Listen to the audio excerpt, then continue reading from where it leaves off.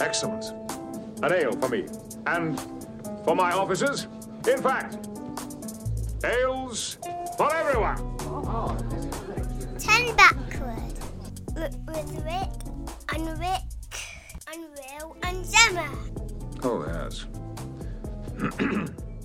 Hello and welcome to 10 Backward, a UK-based Star Trek podcast featuring me, Will Turland, this man to my right, Rick Palmer. Hello.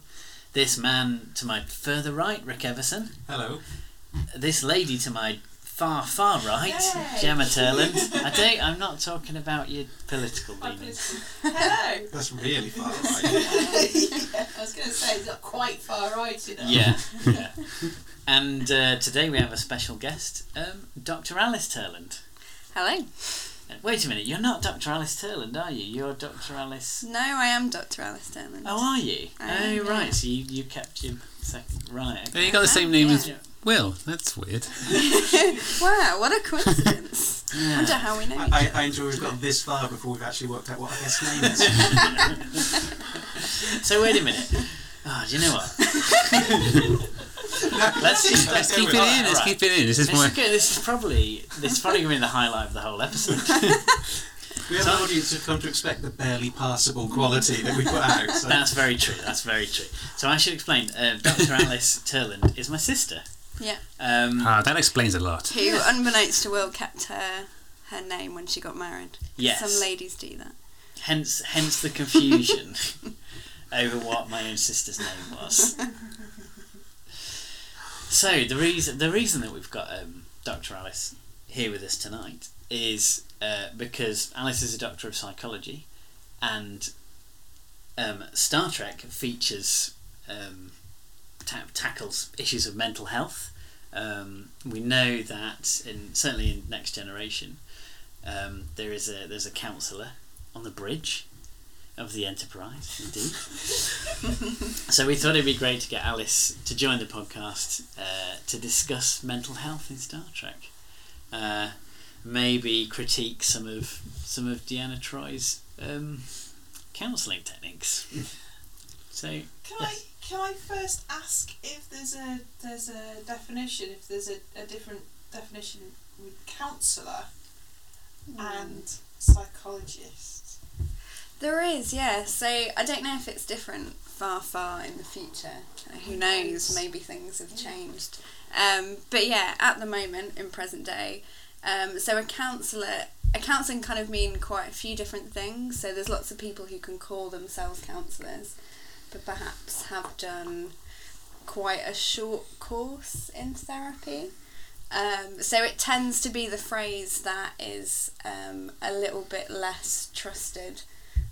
So for psychology, you study an undergrad degree in psychology and then do like a research doctorate, whereby you're kind of training in different therapy methods, and you do lots of placements and things as well.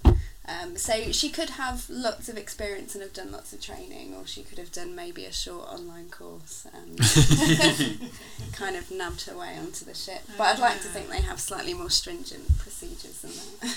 I guess psychologist Troy sounds a bit more. It doesn't roll off the tongue as well. Yeah. But it always struck me as quite sort of forward thinking, the idea of having a counsellor on the ship, but not just on the ship, but on the bridge. You know, with right there with the captain. And I always thought that was a really interesting idea. That in the future maybe they take mental health seriously enough that you would have someone right there as a bridge officer. Yeah, considering that in Wolf in the Fold, the original series episode, they take Scotty to get laid because he's so unsuccessful with women. And then successful. There was an engineering accident that was the fault of a female crew member.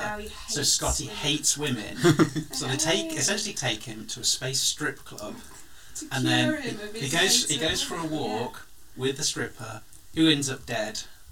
And then the whole episode, they were like, "What? How are we going to save Scotty's career?" At no point are they concerned about the various women getting murdered one at a time. And the fact that it's possible that he did actually kill this woman. Oh, to this day, I'm still sort of a little bit. I think he killed her. Right. Oh no! It's not what you said. Yeah. But yeah, in that era, the psychological advice was usually that the doctor would pour you a drink. He'd pour you a drink. Yeah, pull your socks up. Have a stiff whiskey. Get back out there. Yeah. Yeah. I think that's. I mean, the original series was essentially written by people who were veterans of World War II. I know, there wasn't a great deal of support or help for issues from that, and there very much was the idea of, oh, we'll crack on, sort of thing. So I think that's maybe born out of that. Whereas Next Generation is very much of the 80s, and by the 80s, therapists were almost a massive trend for people. It was like considered you had to be in therapy. So I kind of think it's very much born of that time. I'm pretty sure in every single Woody Allen film, Woody Allen's character is in therapy, isn't he? Yeah. Why did I marry my stepdaughter? you be in therapy, I guess. Why did I marry my stepdaughter? Jeez, what did I do? So I think having a counsellor on the bridge is maybe very much a kind of sign of the times. It was it was kind of fashionable in the 80s, and that carried forward into that vision of the future. So it's also telling that while her role was very much born of the 80s trend, but she never wore not until series 6 she didn't get a uniform, and she always had the very low cut cleavage enhancing bodysuit thing, and I think that's maybe sort of another trend of TV at that time that undermined the importance and professionalism of the role to an extent. So it wasn't until she got the uniform she actually started to get some meaty storylines, really. Yeah, and it is in the other in other Star Trek series we don't really have a counsellor as a main character, do we? Except for in DS9 in season 7 when Ezri's a counsellor. But we assume that they are there. Well, one's referenced in that episode where O'Brien has 15 years of prison memories implanted in his head. Right. So they reference an off-screen counsellor that's never seen, but I don't know what happened to that guy when Ezri came to the station. I just assume he was just fired. Because I'm sure there's a line in After Image where right at the end where Sisko kind of makes a bit of a joke, and he's like, "Oh, Ezri, you're going to be in charge of the mental health of the whole station." You have just agreed to take responsibility for the mental health of everyone in this room. You have your work cut out for you. But I was thinking, all right, okay, so did they not have a counsellor before then, or is it all on? There might be a Bajoran counsellor. Doesn't someone respond with, you don't know what you've let yourself in for? And then the spoken line is, because we hadn't even seen the other guy for 3 seasons now. Yeah. Well, I suppose that in itself, the fact there's only one counsellor on the entire ship is quite a worry. Yeah. There's 1,000 people on that ship. That would surely... I would have expected Troy to be the head of a large team with different expertise. What happens when she goes on leave? Yeah. You can't pay all those extras. Well, actually, there's a line in one of the episodes we're going to talk about tonight, Hollow Pursuits, where Troy's doing some therapy with Reg Barkley, and she says, "Oh, have you ever been with a counsellor before?" Yes. No. Which one? Yes, but she... It wasn't really a counsellor. And that, to me, made me think, oh, okay, well, actually, are there other counsellors on the ship, then? But can you think of a time where in canon that's ever been clarified, whether there's actually another ship's counsellor? No, I mean, sometimes they struggle to give Troy any sort of meaningful story, so put a whole team of them there. No, I can't think of any time where they specifically say there is a team beyond Troy on that. Yeah. But I guess in TNG they generally set it out as a show where things are pretty good. There aren't a lot of episodes where you get to meet a character that's had a traumatic experience, not for a while at least. So I guess it would be hard for to have an episode with Councillor Troi unless you specifically made it about that, I guess. So it's hard for you to see Councillor Troi in her day-to-day work, I guess. If you got an episode where they encounter a strange ship, but they get Troi up on the bridge to go, is this strange ship sending out any vibes? And Troi either goes no, or I sense nothing, or I sense they're hiding something. I sense they're hiding something. And that's just because they look really shifty. Yeah. So Troi is Troi's an empath, and I guess what did you guys think of that idea that so we've got a counsellor. It feels like they kind of said, well, let's give her powers. Let's give her powers. Let's give her superpowers. But not useful powers, like telepathy. Let's just make her able to feel other people's feelings.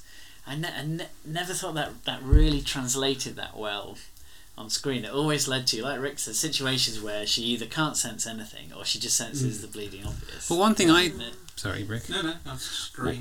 One thing I was thinking is how helpful would that actually be? Because I don't know, but I imagine that if you have a patient, it's important for them to kind of reveal things how they're feeling at their own pace. And if you have like a power that can kind of be a shortcut to that, maybe is that helpful? Is it? I mean, Alice, would you say that it's important for the person to be able to reveal what's bothering them at their own pace in that way? Yeah, definitely. I think if anything, and it kind of, I think it shows, that's maybe one of my main faults of the depiction of the kind of the counsellors in it, that it seems to be very much the captain tells them to go and see somebody, they kind of go and talk to the person and then try and come up with a solution immediately. Or in like the Next Generation episode where she invites Barclay and turns out the lights and is like, listen to my voice, and puts her hand on his shoulder, which is generally considered quite a terrible way to start any kind of therapy with somebody. It was like very intimidating and very kind of could be taken the wrong way in many ways. But yeah, I think kind of trying to, if you get to the point of being able to label how someone's feeling too quickly, I think it could feel quite frightening, quite I don't know, in a way that someone wouldn't really be able to engage with. And yeah, that you kind of need, just because she can sense how they're feeling, she still doesn't know their story or why they're feeling that way, which is kind of the important thing for someone to be able to talk about. Yeah, I think it'd be kind of intimidating to go and see a counsellor knowing that they sort of knew your emotions, or they could tell if you weren't telling the truth exactly. That seems to be a thing that sometimes Troi can sense, whether someone's lying. From time to time, when the plot says it's useful, that she can. I always felt, if given the choice, I would probably rather choose a non-empathic counsellor. Yeah. Because I mean, I know of myself, I'm fairly emotionally immature. I'm awful with my emotions. I have very few filters and really struggle in a lot of ways. So the idea that I'm going to see a counsellor who's in my head to an extent and is going to have a better time identifying my emotions than I am is really a little bit disconcerting to me. So. Yeah, totally. Also, it must be quite a dangerous career path for an empath to take. To be constantly putting yourself in close proximity to people who have very complex and because damaging emotions, I guess. Yeah, because sorry, Gemma.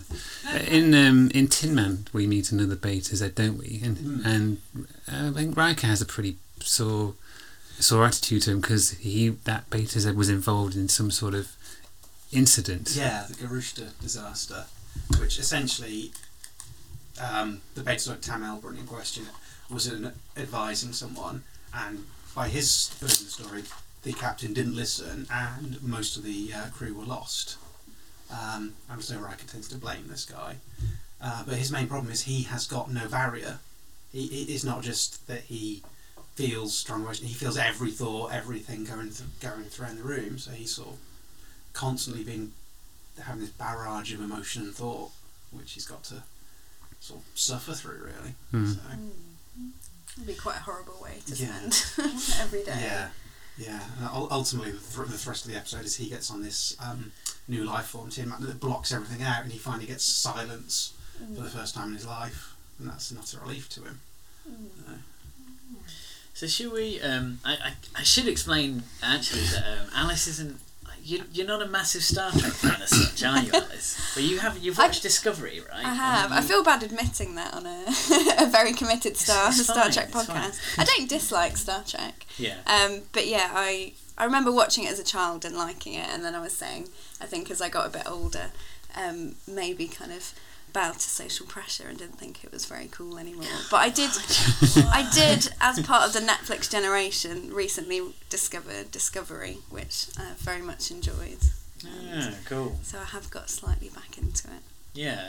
So and at your request, have watched some episodes. Yeah, so ahead of tonight. I basically forced Alice to watch some episodes that we sort of chosen that we could discuss specifically some of the sort of attitudes to mental health in them. So the first episode we were going to look at is Hollow Pursuits.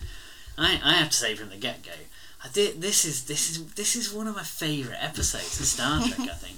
And I'm worried this podcast could become the Will Loves Hollow Pursuits podcast. And I just think, do you know what? We need a separate podcast where we can just talk about how awesome this episode is, because I love it so much. The story. Don't we do episodes that are just that, about episodes that we like in this podcast? Yeah, we do. Yeah. Wait a minute. And in Hollow Pursuits, we get a brilliant guest star, Dwight Schultz. Is that how you pronounce his surname? Yes. He plays Howling Mad Murdoch in the A-Team, and he was apparently a big Star Trek fan, and he was looking for a role, and they kind of wrote this episode. They were like, this guy would be amazing in this role, and he's really good. He's really good as Barclay. I think he's great. And so in this episode, we have, like, for the first time in Star Trek, we have a character who isn't sort of a high functioning, committed member of the crew. He's a guy who's kind of struggling a bit, and it's fair to say the rest of the crew just don't know how to deal with that. And the whole story is really about this character, Reg Barclay, suffering with hollow addiction. That's what they describe it. Although I don't think in the episode they really treat it like an addiction or help him in any way to get over this addiction. But he sort of submerges himself in a fantasy world that he creates on the holodeck, because he's struggling with coping with real life. In a slight contrast to your enthusiasm for the episode, while I do enjoy the episode, I do have some issues with it, in that I find most of our regular crew are kind of horrible to work with. That's interesting. Particularly, I feel Geordie is maybe the world's shittest manager. Yeah, well, we were discussing that, weren't we? How terrible a manager he is. Because he doesn't like the guy, because he can't stand the guy. He can't bear to be in the same room as him. Yeah, he can't manage him because he doesn't like him. That's just shoddy management. Because there's a point where he invites Reg to the team meeting, and I was thinking, surely he should be at all the team meetings if he's in that team. Well, and it's not. The head of staff, isn't it? It's like the the team. Yeah. But I agree there. Because in the very opening scene, Geordie and Riker are moaning about him, going on about how he's always late, and then he shows up to the cargo bay and he's late, and then they go straight to Picard and they're like, I think we should be fired because he was late once. So hasn't he ever heard of flexi time? I'm glad. Come on, Picard is actually the best guy. Yes. He's like really advocates for giving Barclay some, helping him out. He's like saying to LaForge, make him your best friend, get to know the man. And it's like, and he's also like, find something that he's good at, find something that he can do, and that's quite a good management or kind of leadership style, actually. It's easy to transfer a problem to someone else. Too easy. Captain, it's not like I haven't tried. Try harder, Geordi. He's a member of your team. Try to find some way to help him to make a positive contribution. Get to know the man better. Make him your best friend. With all due respect, sir, my best friend. I can barely tolerate being in the same room with the man. I suggest you put your personal discomfort on one side, Commander. I think the most helpful thing to him in that episode, because of kind of Troy's quite poor counselling skills, I think, is more that he kind of he manages to solve the problem, doesn't he? I can't remember what the specific scientific thing is, but he manages to kind of save the day, and that's only because he was put in a position where he was able to kind of be involved. Yeah, because if left to it, Geordi wouldn't have had him anywhere near the problem. No, he would have just... God only knows what happened. But I guess Wesley would have had to resolve it, isn't it? Yeah. Geordi's attitude is it's not ignored in the episode because Guinan pulls him up on it. Yes, Guinan calls him on his bullshit. Yeah. Although I still don't think anyone calls Geordi hard enough on the way he is. Well, there's a great bit right at the beginning because Geordi's saying I've tried with this guy, and Picard says, "But try harder." Yeah. And I really like that line because it's it's a good point. Yeah. And I think in defence of Geordi, I think they just don't have much experience on the Enterprise of dealing with someone like Reg Barclay, and Picard has a line where he says, I'm just not accustomed to seeing an unsatisfactory rating on a member of my crew. I think, well, that's it, isn't it? They're not used to dealing with that sort of management because it's the flagship of the fleet, and you kind of think anyone who's there really wants to be there and is at the top of their game. And so, they all really struggle to know what to do, basically, don't they? There isn't a whole lot of therapy in this episode from Troy, actually. But what did you reckon to her approach, Alice? Yeah, so I was saying earlier when I suppose she's gone to meet with him at the request of Picard. I suppose I was thinking about the kind of the pressure with her potentially being the only counsellor on the ship and being in quite a very male-dominated kind of military sort of environment. That there's a lot of pressure to just get to a solution straight away. It's kind of like she invites him in, she introduces herself, and then she's straight into trying to get him to do some kind of relaxation technique, which generally are good things to help manage stress. But you need to know why someone's stressed first. You can't just kind of go straight to a solution without. The only problem she knows is presumably what Picard said, that he's turning up late, that he's maybe not very confident. Obviously, at this point, she doesn't know anything about the holodeck situation. And actually, she gets herself into potentially quite a dangerous situation. This is someone who's having sexual fantasies about her on the holodeck, and then she's in a room with him on her own. Doesn't really know kind of what's going through his head. I suppose from my point of view, I was thinking that's quite a dangerous situation for her to be in. And she doesn't know how he would have reacted in that situation. Luckily for the episode and the comedic value, he just finds it uncomfortable and then leaves. But could have quite easily gone in a different direction.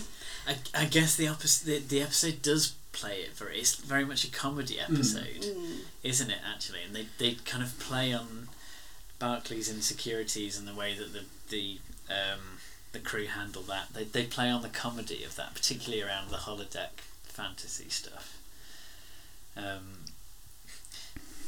But I think I think Guinan and Picard are maybe the better counsellors in this situation. I really like. There's a great bit where Geordi is talking to Guinan about Barclay, and he's just moaning about Barclay, and Guinan says there's a bit where he says he just doesn't fit in. And Guinan says, well, the idea of fitting in repels me. And that's a great line. Yeah. It's like, why does he have to fit in? What's the problem with not fitting in? And I think this is something we've observed before as a recurring issue with the Next Gen crew. They don't particularly like outsiders. No, they're very cliquey. Riker in particular is quite harsh to anyone outside of his little group. No wonder he never goes and gets his own captaincy until the last film. Because he can't deal with new people. He hates new people. And Guinan says, if I felt that no one wanted to be around me, then I'd probably be late and nervous too. The idea of fitting in just repels me.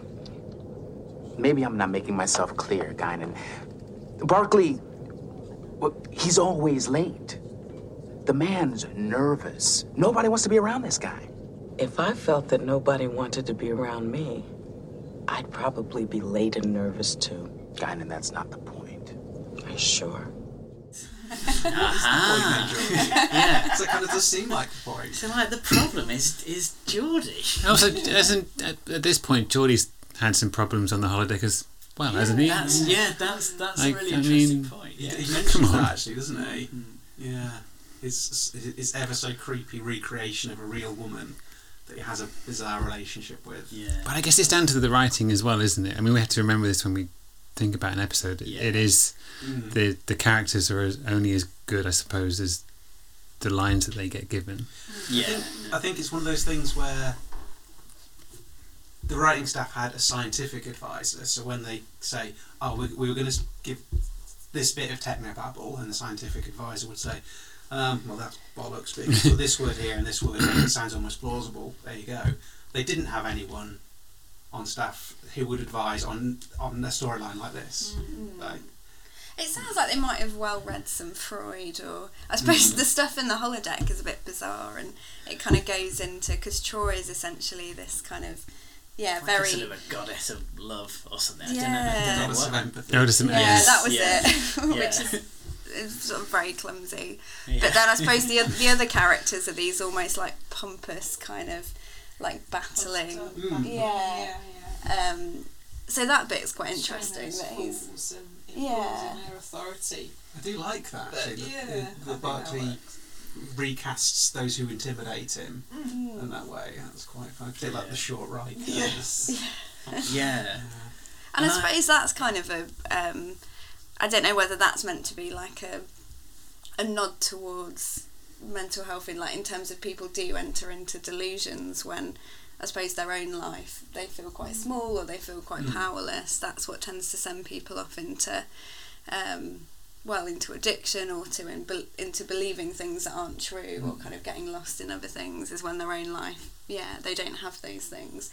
So it could almost be quite therapeutic being able to go into another world where all of those things are different, but I suppose the issue is that nothing gets resolved on the ship whilst he's spending all his time there. It doesn't give him more confidence in the real world, it just kind of makes him worse. Retreat further and further into his Is that the crew don't really seem to care too much about that. They just care that he's late and that he oversleeps. They don't care about it because they talk about him suffering with holo addiction, which I really like the idea that people could get addicted to the holodeck in the future. But he doesn't receive any therapy or advice around that aspect of his issues, does it? He does towards the end. He obviously has, because he's got to the point where he's turning it off. And he's turning it off on except the for program number 9. Sexy program number 9. But and it does kind of hint that he's carried on. It sort of says something about after several meetings with Councillor Troy, so it kind of hints that they then did some therapy then. Afterwards, after she's been in his fantasy and seen herself in that way, which I think most people would have excused themselves from counselling him at that point. If she's the only counsellor on the ship, she's that. I mean, that's another. She's forced into counselling this guy who's quite clearly having sexual fantasies about. And she has a personal relationship with a lot of the senior staff members, so some of them more personal than I'm not, because she has an off-on thing with Riker. So what happens if Riker needs some therapy? Like that's is that? That's when it gets to be sexy therapy. Right. I think they missed a trick for a very comedic moment actually, but they should have had Troy and Barclay, and Troy says, because of the very awkward situation where I saw your fantasy and everything, I do think it's not appropriate for me to continue with the counselling, so we've had to go to the next available counsellor. Unfortunately, I don't have a full team. And then Worf walks in. This is definitely not a fantasy about Worf. Or is that program number 9? Klingon psychology would be pain sticks, I guess. Lots of pain sticks. It would be like you'd fast for like a month and just be punched in the face every hour until you man up. Or you'd have to like just drink blood wine until your troubles went away. I thought you said until your troubles went away. And your tribbles. Well, yeah, if it was Klingons would probably have to have therapy about tribbles because they're an arch enemy of the Klingons, aren't they? But was it with Barclay and Troy? I think I got the impression that I can see what you mean, but I think she's probably one of the few people that shows him any sort of attention. And I think if you're a character like Barclay, then you can sort of get. If you're somebody that struggles to form friendships and relationships, and if you have a friendship with someone, like, well, not necessarily the opposite sex, but in this case, someone who's attractive, it can become something like that, can't it? I mean, I got the sense that I didn't get the sense that Barclay was kind of attracted to Troy. I felt like she was probably the one person he felt comfortable with, and that was the main, and it seemed more. I think he was attracted. I think he had several versions of it. Yeah, I don't think that was the main thing about it. Perhaps. And maybe it's mixed. There was also someone was she the ship's doctor who then took on some weird like motherly role? Oh yes. Yeah. The two female characters in the whole show. Either something. Mother figure or That was something That's a good point. I was something I noticed and thought that's never addressed again, is it? No. No one Did anyone tell her or like, I don't know. That was maybe a bit more acceptable and made a bit more sense psychologically, maybe, that if you were feeling sort of quite weak and away from home, you'd want like a pseudo mother figure. Yeah. One good thing I thought was at least with Barclay, they didn't just say go down to Dr. Crusher and get your brain zapped so you're all better, because there is a precedent for that. They do mind wipe people in Star Trek a bit too much. So they could have just gone, well, let's just send Barclay down to Dr. Crusher and reprogramming. Get him in line with the Federation. Wow. Wouldn't put it past the Federation. We've totally shit all over my absolute favourite episode of Star Trek. Yes, we have. Although every time we do a podcast, I think I find myself saying this is my favourite episode. But what I think, so the thing I really like about this episode is Barclay himself. I think he's a great character, and I think it's great to see a character that like a majority of Star Trek fans could kind of connect with. I think because his problem feels like it's a social anxiety. That to me, that's what his big problem was. He's just really anxious around people. And there's a great line he has where he says, I am the guy who writes down things to remember to say when there's a party. And then when he finally gets there, he winds up alone in the corner, trying to look comfortable, examining a potted plant. And then Geordi says to him, you're just shy. And he goes, way to minimise the problem. Doesn't sound serious, does it? You can't know. And he delivers that really, really nicely. And it's like, all these other people are kind of high-functioning people who are kind of incredible at their job. And I find, certainly as a teenager watching Star Trek, and then even now, I find myself thinking the person I associate with is Barclay. He's the one that I most like. I think about what I'm like I had a conference call at work the other day, and I get really anxious about conference calls.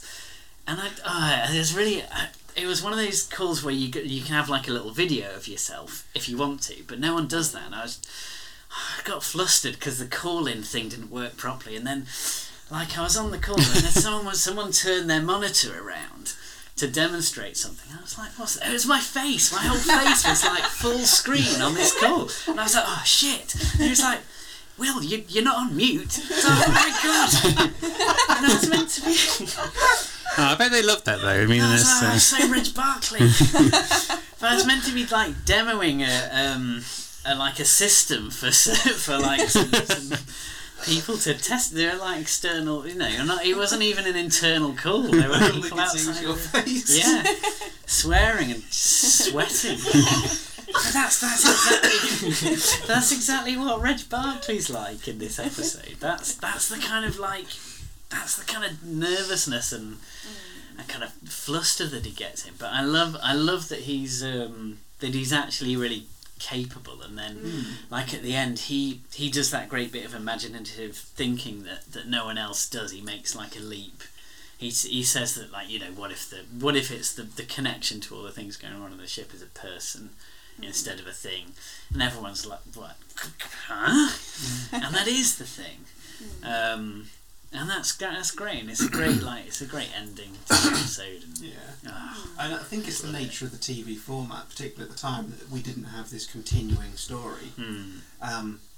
That we kind of, in a way, have to wrap this all up within 45 minutes. Yeah. So it's nice that actually in future episodes we see Reg again, and he's not then, fine, and he's always nervous. He's always a little bit anxious. Yeah. And we see, it's an ongoing process for him.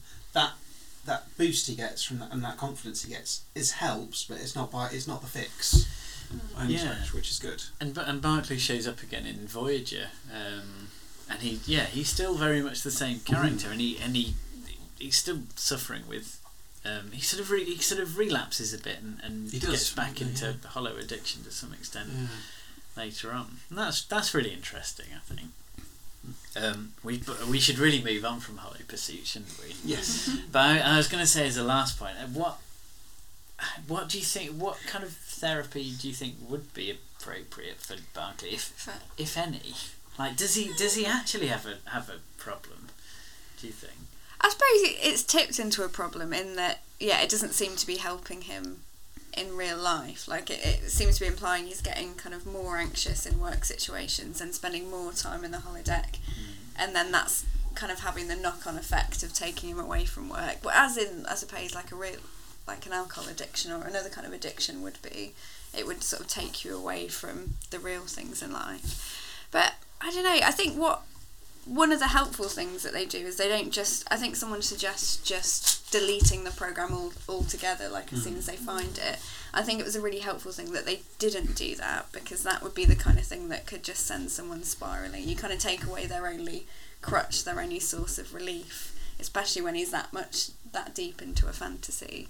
The fact that they kind of let him carry on using it to an extent, but maybe he sort of weans himself off it gradually. I suppose it'd be like... I suppose like any kind of anxiety problem, you'd want him to support him to gradually spend less time with unhelpful coping strategies and more time, I suppose, working on his confidence and trying to build up to kind of being more himself at work.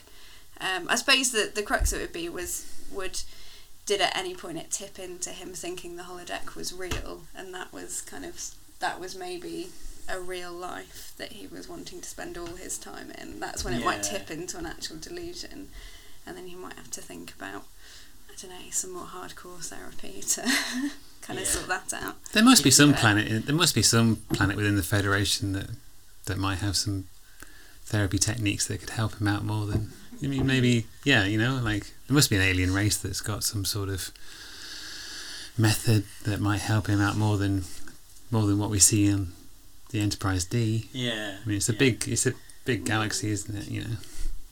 That's what I would say. Yeah. But I guess that would be another episode, wouldn't it? Yeah. But because I guess in the show they don't get short. Often characters won't have. Often a character say you got 502 days of leave built up. And like, no one takes holidays, do they? I always take holiday. In Star Trek Insurrection, Picard says, did you have 6 months? It might even be more. It's a ridiculous amount of leave, So, I mean... And they don't even get paid. So is that why they allow it to... I guess that's why they allow it to build up, I suppose. My work has a policy, you can't really carry more than 5 days over into you have to use it. If you don't use it, you lose it. They don't even have flexi time on the Enterprise, so no one, God knows what their holiday policy is like. So is everyone up for moving on to Yes. hero worship? Yes. Which is, this was an episode I thought that we should look at. I hadn't actually seen it since, I don't think I'd seen it since it had first aired. It's not one that I was A, fond of, or B, ever felt like revisiting. But watching it again for this podcast, I think it's pretty good, actually. I think it... one of your favourite episodes? I think it might be the best episode. I liked it. There's at least some examples of actual like counselling going on in this episode. I guess it is. So the plot of this episode anyway is that they find a boy called Timothy on a crippled starship who's been destroyed. Timothy? Sorry. Somehow. I just remember the comedy show Sorry. Yeah. With Ronnie Corbett. Yeah. So, and Timothy has lost his parents in the. He's the lone survivor, isn't he? Yeah, and basically this is another episode where they need a quick solution. Picard wants to know what's happened, and Timothy isn't really in a condition to sort of fully explain it. So, and Data happens to rescue him, and as we know, Data has superhuman strength. Occasionally, when the plot says he does, and so Timothy has a bit of a connection with Data, and Timothy, as a sort of a coping mechanism, I guess, kind of thinks he is an android, or at least pretends he is an android. He doesn't think he's an android. He latches onto the idea that it would just be better to be an android. Yeah. Data reveals that he doesn't feel emotions. Yeah. And that's the point that he gets quite interested and kind of because of everything that's happened. That seems quite would be a helpful thing for him to be in. Yeah. And the episode kind of plays out. It's kind of a Data episode, really, isn't it? It's like a fun Data episode where Data gets to hang out with a kid for the whole episode, and the kid's being like Data and copying him. And then, basically, by the end of the episode, he's sort of got through it, and he's not an android anymore. But Alice? What did you reckon to the sort of approach to the kid's mental health in this episode? I thought Troy did a lot better in this episode actually than in the Barclay episode. So, because like you were saying, Picard does really put pressure on. We need to, like, how are you doing with him? We need to know what happened, because I think there is like a mystery of what's actually happened on the ship that they do need to know. Yeah. But he's just kind of saying, I think he's saying I don't remember, or he's saying he can't talk about it, but he's quite clear that he can't kind of go there and can't talk about it straight away. And I think she actually does quite a good job of kind of allowing him that time to sort of be able to talk about it when he's ready, and just allow him to kind of build that relationship, if it is a relationship with Data, because I don't know how much you can really build an attachment with an android as he is. But she also doesn't force her own relationship on him, so she's kind of acknowledged that he's not really engaging with her, but he's got this kind of attachment to Data, so she lets that kind of carry on and then just checks in with Data and kind of sees how he's doing, which is actually kind of the approach you'd use, I don't know, in lots of children's services. If there's a child who's been through some kind of trauma and they've got a particular attachment to one person, you try and do the work through that kind of that care worker or that teacher, rather than try and build an artificial relationship that they don't kind of feel safe within. So I thought her approach was actually quite helpful in that situation. I suppose it was whether or not an android would be able to fully understand what that kid was going through to the point that he might not kind of make it worse. Right, that was maybe the risk. That was my. There's a point where they were like, let's just send this kid off with the emotionless robots. See how that works out. And I was like, is Data the best person? Because he's not very tactful. Or what if the kid tried to test his mega strength or his durability and jumped off something and killed himself? Oops. Oh well. There's a point where the kid's really he's really sleep deprived because because androids don't sleep. Well, also, so he doesn't sleep but either. Also, he has nightmares. I think everyone keeps talking as if he thinks he's an android. He never thinks he's an android. He just wants to have the ability not to feel pain, not to suffer, not to care that his parents are dead because he's an android. He wants that, but he never actually thinks he's an android. He doesn't sleep. He's pretending not to sleep because he's an android, but he doesn't want to sleep because he has nightmares. Yeah. Okay. Yeah. Good point. So he's not. He's never deluded. He just wants to be that because it would be easier for him. Yeah. Plus, he's a kid. I guess it's easier to. I mean, it's a more malleable kind of personality, isn't it? Our 4-year-old son is still behaving like he's a cat. Yeah, he thinks he's a cat. I think it's been about 2 months now. Yeah. And he doesn't always remember to do this. Sometimes he drops character, but a lot of the time he will say, meow, meow, meow, meow, meow. I said I want toast. And he's like a little Daniel Day-Lewis. This has been going on since Christmas, and it's February. He's really doing it, and even if he's having a tantrum, he'll be like, "No, I'm so cross with you. You're stupid. Meow, meow, meow, meow. I said you're stupid." So this episode really rang true for me. See a kid being an android. I'm like, yeah, kids do that. It's completely normal. Completely normal reaction. Harvey's not reacting to any kind of trauma. He just likes cats, doesn't he? Data has a cat. Yeah, that's a good point. Send Harvey to therapist Data. My favourite bit of the whole episode is when the kids in class, because they've sent them into class straight away. He's just lost his parents. So like next day, get him to school. The day off. Education's important. They're all singing a song or something, aren't they? And he doesn't want to sing the song. He's just building with the building blocks. And teacher's saying, what's he called? Timothy. Yeah. Timothy, we're not doing that anymore. We're singing the song. So I want to keep doing this.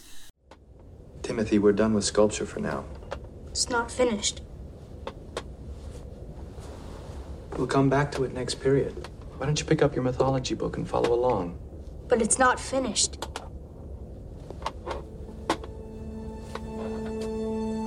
He's like, what? Yeah. It's not complete. Independent thought alarm. Put him on reports. I was sending to Dr. Crusher to have his memory wiped. But the next scene, that's when Troy says, "Oh, I've heard from what I've." She has a line. She says, "I'm worried about his behaviour. From what I just heard, doesn't make me feel any better." Give the kid a break. Just let him finish his tower. And I think that's the point where they're kind of considering whether he killed the people on the ship as well. Yeah. So she's almost associating him wanting to build a tower with being some kind of child psychopath. Yeah. Which is quite a big leap. Yeah, that's true. Why did they even start building that building if they wouldn't let him finish? Yeah, exactly. It's their standard test. Anyone who wants to keep building it is probably a killer. Yeah, it's like the Kobayashi Maru test. Like, there's no way to win. You can never finish that building. Yeah, you best just go sing the song, otherwise you're through. Yeah.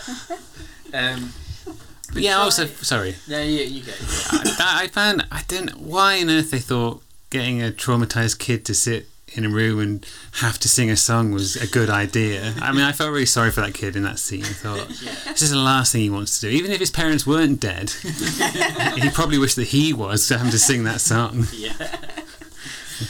To try as a line where she says she thinks what he's suffering from is, I can't read my own writing now. It's like enanthropomerian. Technically, it's called enantiodromia, conversion into the opposite. Timothy went from human to machine, from being emotional to being emotionless. And I was going to ask you if that's a real thing, but as I can't read my writing, I can't say what the word is. No, I do remember seeing that bit. To my knowledge... Enanthildromica, or something like that. That's what it looks like. In my knowledge, that's not a real thing. Unless it's a real thing outside of psychology, that they've just found a big word and decided to kind of steal it. I mean, like in slightly simpler terms, like what he's suffering with is PTSD, like some post-traumatic stress disorder, and like a part of that is dissociation, which is kind of feeling distant from yourself, and people talk about almost feeling in flashbacks, feeling like they're outside their own body looking at what happened. And I think that probably translates quite, I don't know, in a way that makes more sense to wanting to be like an android, because he's feeling so much not like himself anymore. He's kind of taken on a new identity that fits more with the kind of cut-offness of how he's feeling. Yeah. So I feel like just calling it PTSD would have made more sense, but I think that was an attempt for them to make it sound a bit more, I don't know, futuristic and fancy than it was. Yeah, I think you're probably right. There's a really nice line from Data in this episode where he says, But I cannot take pride in my abilities. I cannot take pleasure in my accomplishments. But we never have to feel bad either. I would gladly risk feeling bad at times, if it also meant that I could taste my dessert. It's like, and that feels like that's a really nice sort of metaphor for like having to deal with emotions. You know, like it's worth suffering through the tough times, because without that you don't get to trifle. Yeah, exactly. And isn't that the point where the kid decides that he does want to like be human again as well? It's at that point when he's staring at that dessert and like desperately wanting to eat it. That's how we need to fix Harvey. This cat problem. Just find something a cat can't physically do. Yeah, and cats then can't eat his dessert. Cats can't eat profiteroles.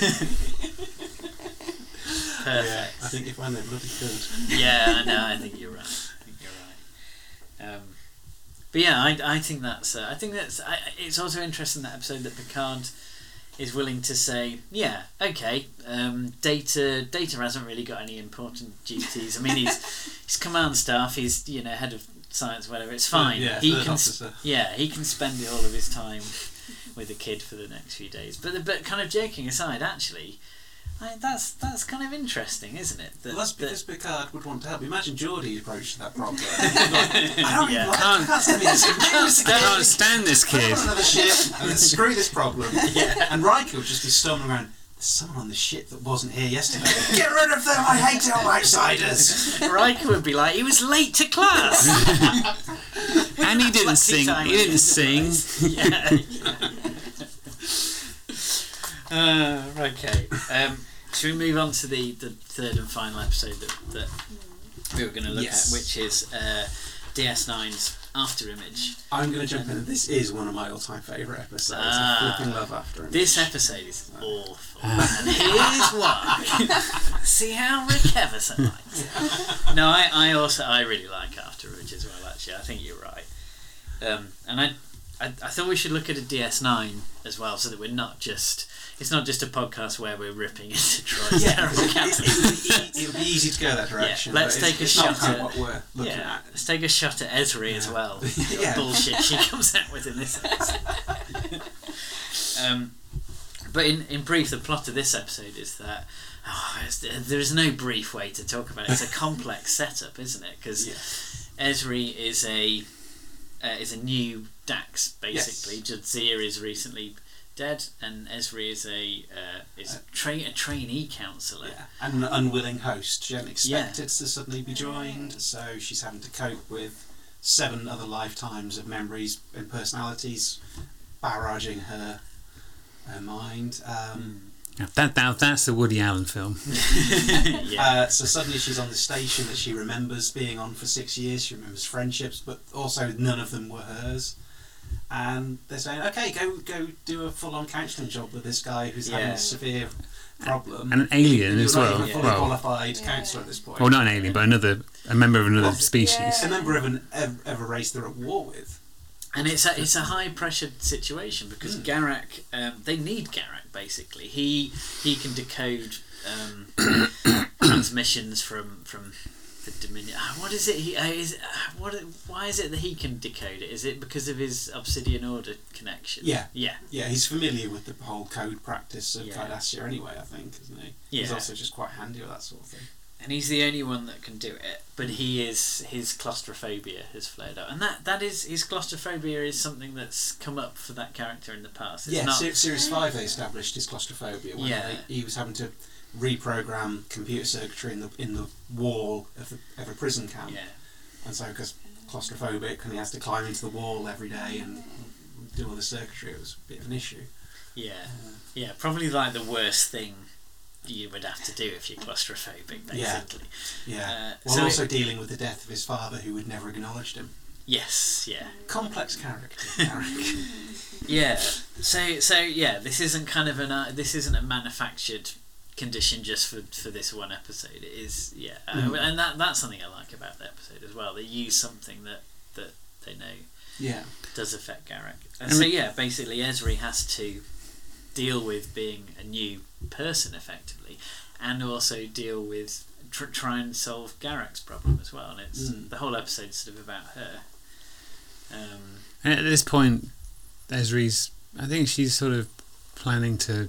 She's not planning to stay on Deep Space Nine, is she? So, but Sisko wants her, and I think there's a scene early on where she talks with Sisko about this, and she recommends. She's not sure she's able to do she's up to the task really. Yeah. There's a pretty early on. There's a discussion with him, and he just kind of.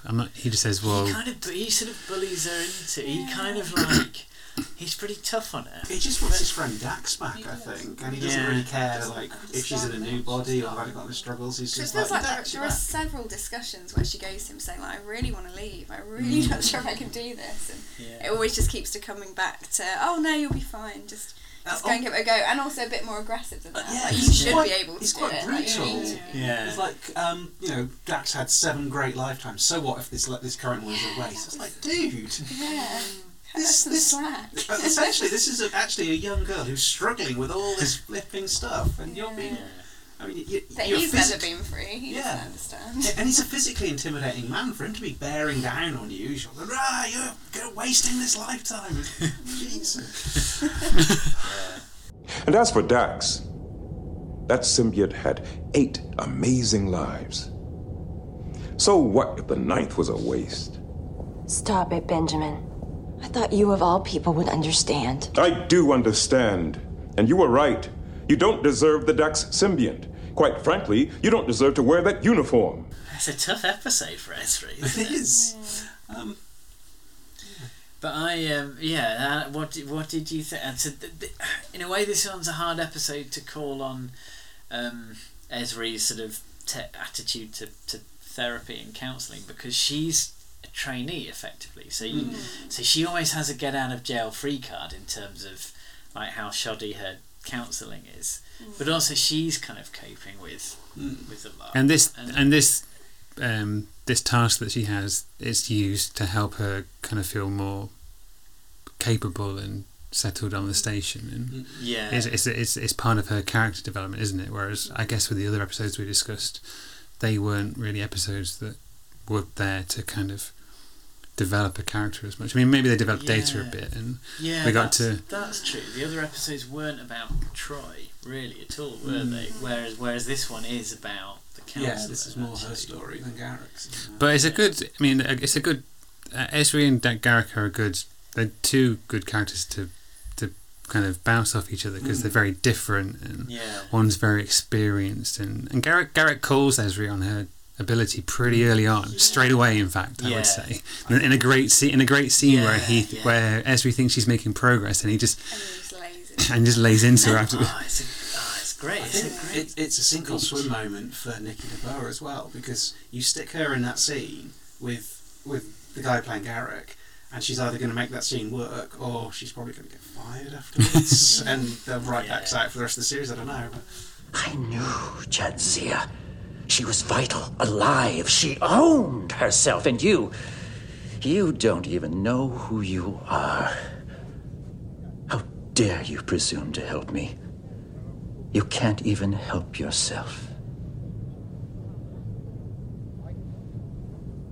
Now get out of here before I say something unkind. And it does play out something that I suppose comes up in when you're thinking about therapy quite a lot, of like, how much do you how much do you self-disclose? Like, if you notice similarities between like what you're going through and what the client's going through, is it helpful to kind of say, to kind of hint at that, or kind of say, oh, I went through something similar and this is how it helped me? I was going to ask you about that, because this is something I was thinking. And I've never been sure in this episode whether the way that she almost babbles about her own thing this year, is that because she's being overwhelmed, or is that almost like a technique? Is she trying to put him at ease in some bizarre way that, oh yeah, we've all got problems? I don't know. I've never really got whether that's intentional or not in that scene. I feel like it kind of could be at certain points, and I think different people from different sort of models of therapy would have differing thoughts. As people, sort of psychoanalysts, who'd say you give absolutely nothing of yourself away and you just barely even smile, in which case people kind of experience that as quite cold. And I think in more sort of modern therapies it's acceptable to kind of tell a well-chosen story about something that you overcame, or, you know, when I'm feeling stressed, this is something that helps.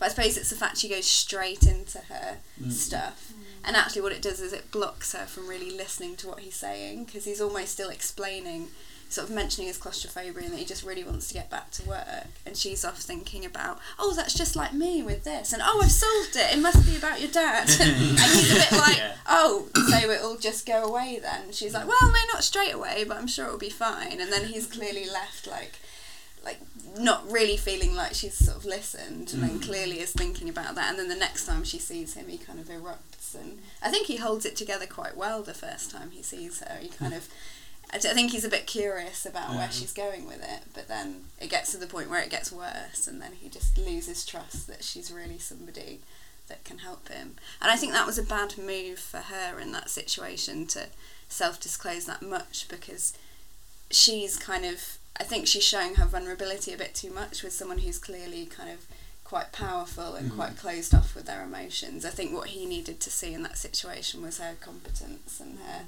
ability to kind of be able to contain whatever he was going to tell her.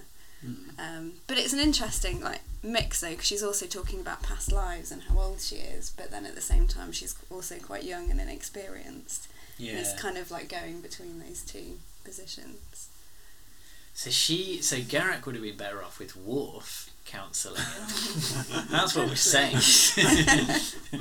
Well, I mean, that's the thing, isn't it? The irony is that Garak's quite a, when he wants to be, he's quite a garrulous character. He's very talkative, but he's also hugely deceptive. Yeah. So I think he gives away a lot of himself, but none of it is true.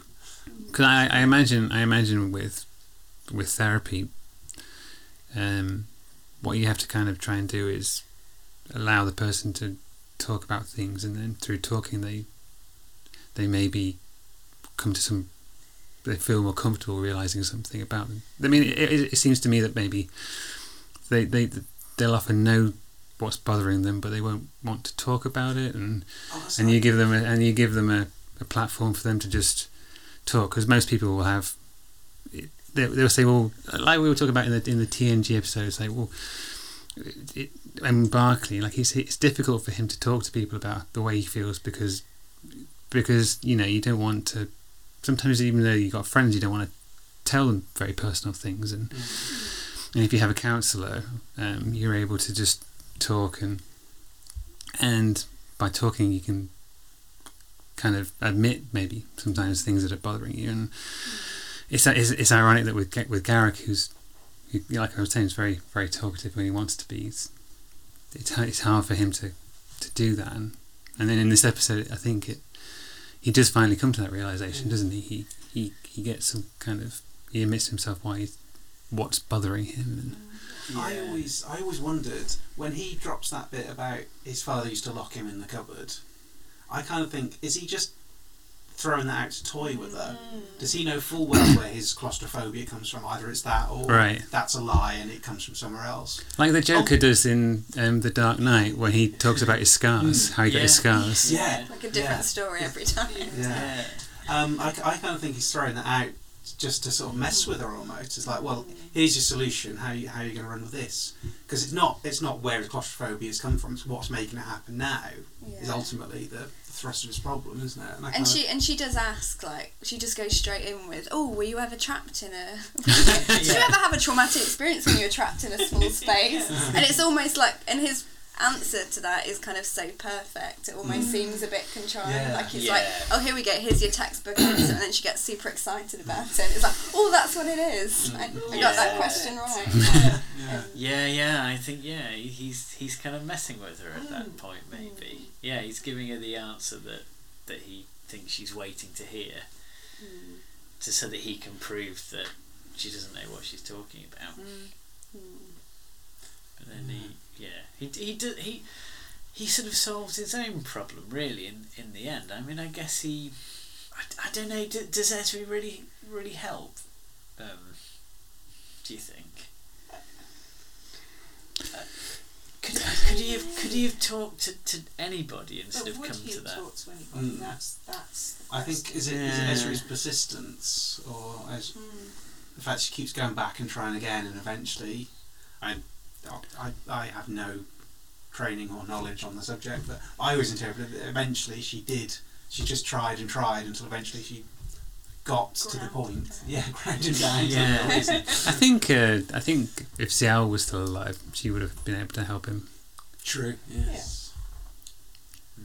But I suppose there is something there as well about ruptures in therapy, and that he had that massive go at her and she left, but she still went back, and there's something in that kind of models when that happens and that all comes out, that she could still come back and and still face him again.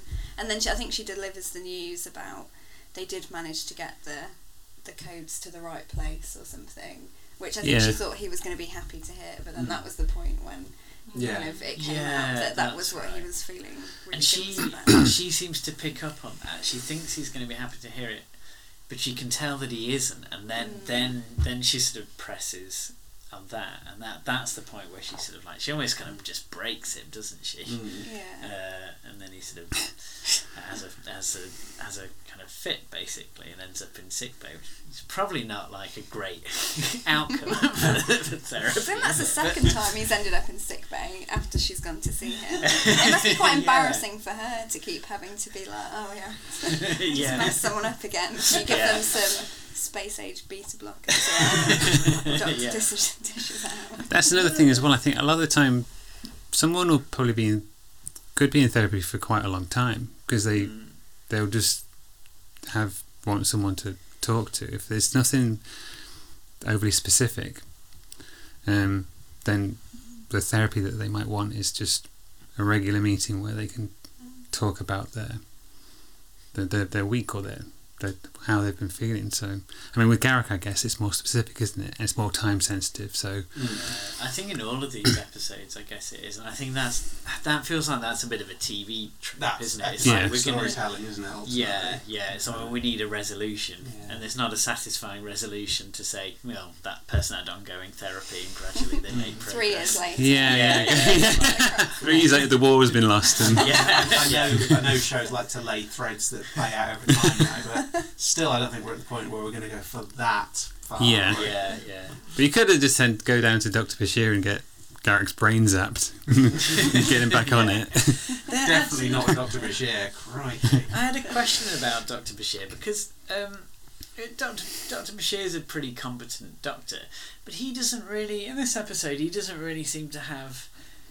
would he have some basic sort of mental health training, do you think? Because he isn't really able to help. He has a really unhelpful line where he just goes, "Garak needs his head examined." And then they all look at Ezri and it's like, oh, that's the setup for the episode. Well, to be blunt, our friend Garak needs his head examined. So hang on a minute, Bishop. Isn't he nominated? Isn't he get nominated for like the Ron? Doesn't he get nominated for like the Ron Zebulon medical prize in one episode? But it's like a super medical prize. It's like a space Nobel Prize for medicine. You're the best space doctor going. And he's genetically enhanced. Yeah, he's the youngest ever nominee for the Ron Zebulon Award, and it's not called the Ron Zebulon Award. Carrington Award. But yeah, and he just goes.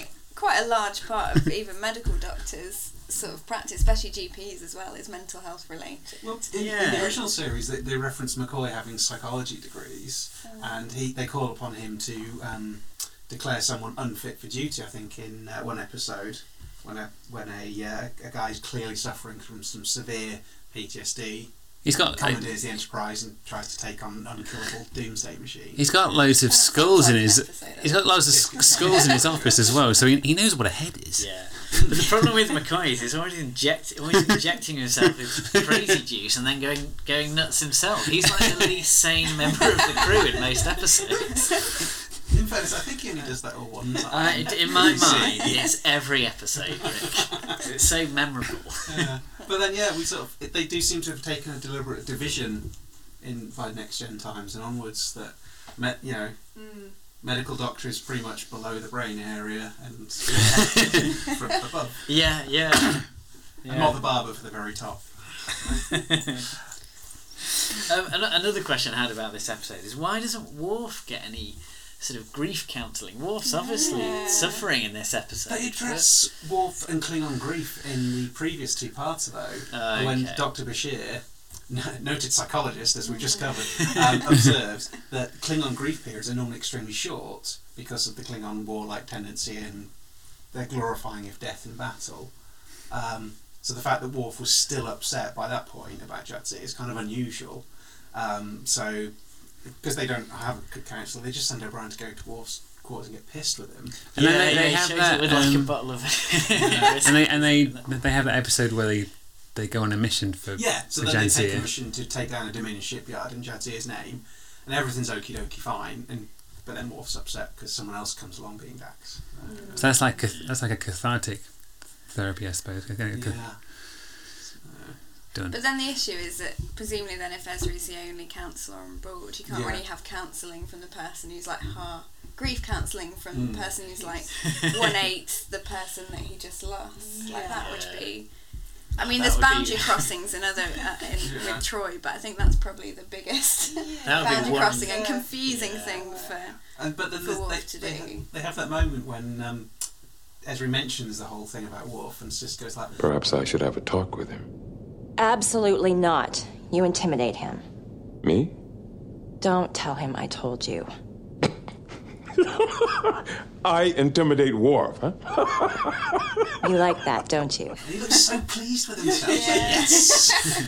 Wouldn't you be? It's like, okay, as for mental health things, I prefer Picard as captain to Sisko. Sisko gets in your face and shouts at you that you're wasting a lifetime, and then takes great glee in the fact that he intimidates other crew members. So. Meanwhile, Worf is running around physically threatening the lives of anyone. Yeah, he roughs up Bashir, doesn't he? I forgot that. And nobody does anything They're about like, that. that crazy Klingon. The things he does. It's like, it's workplace harassment. I mean, it is an assault, technically, so. It's fine. Let's not worry about it. Bashir had it coming. Yeah. Well, he did look at Ezra inappropriately. Yeah, you're right. We all know he did.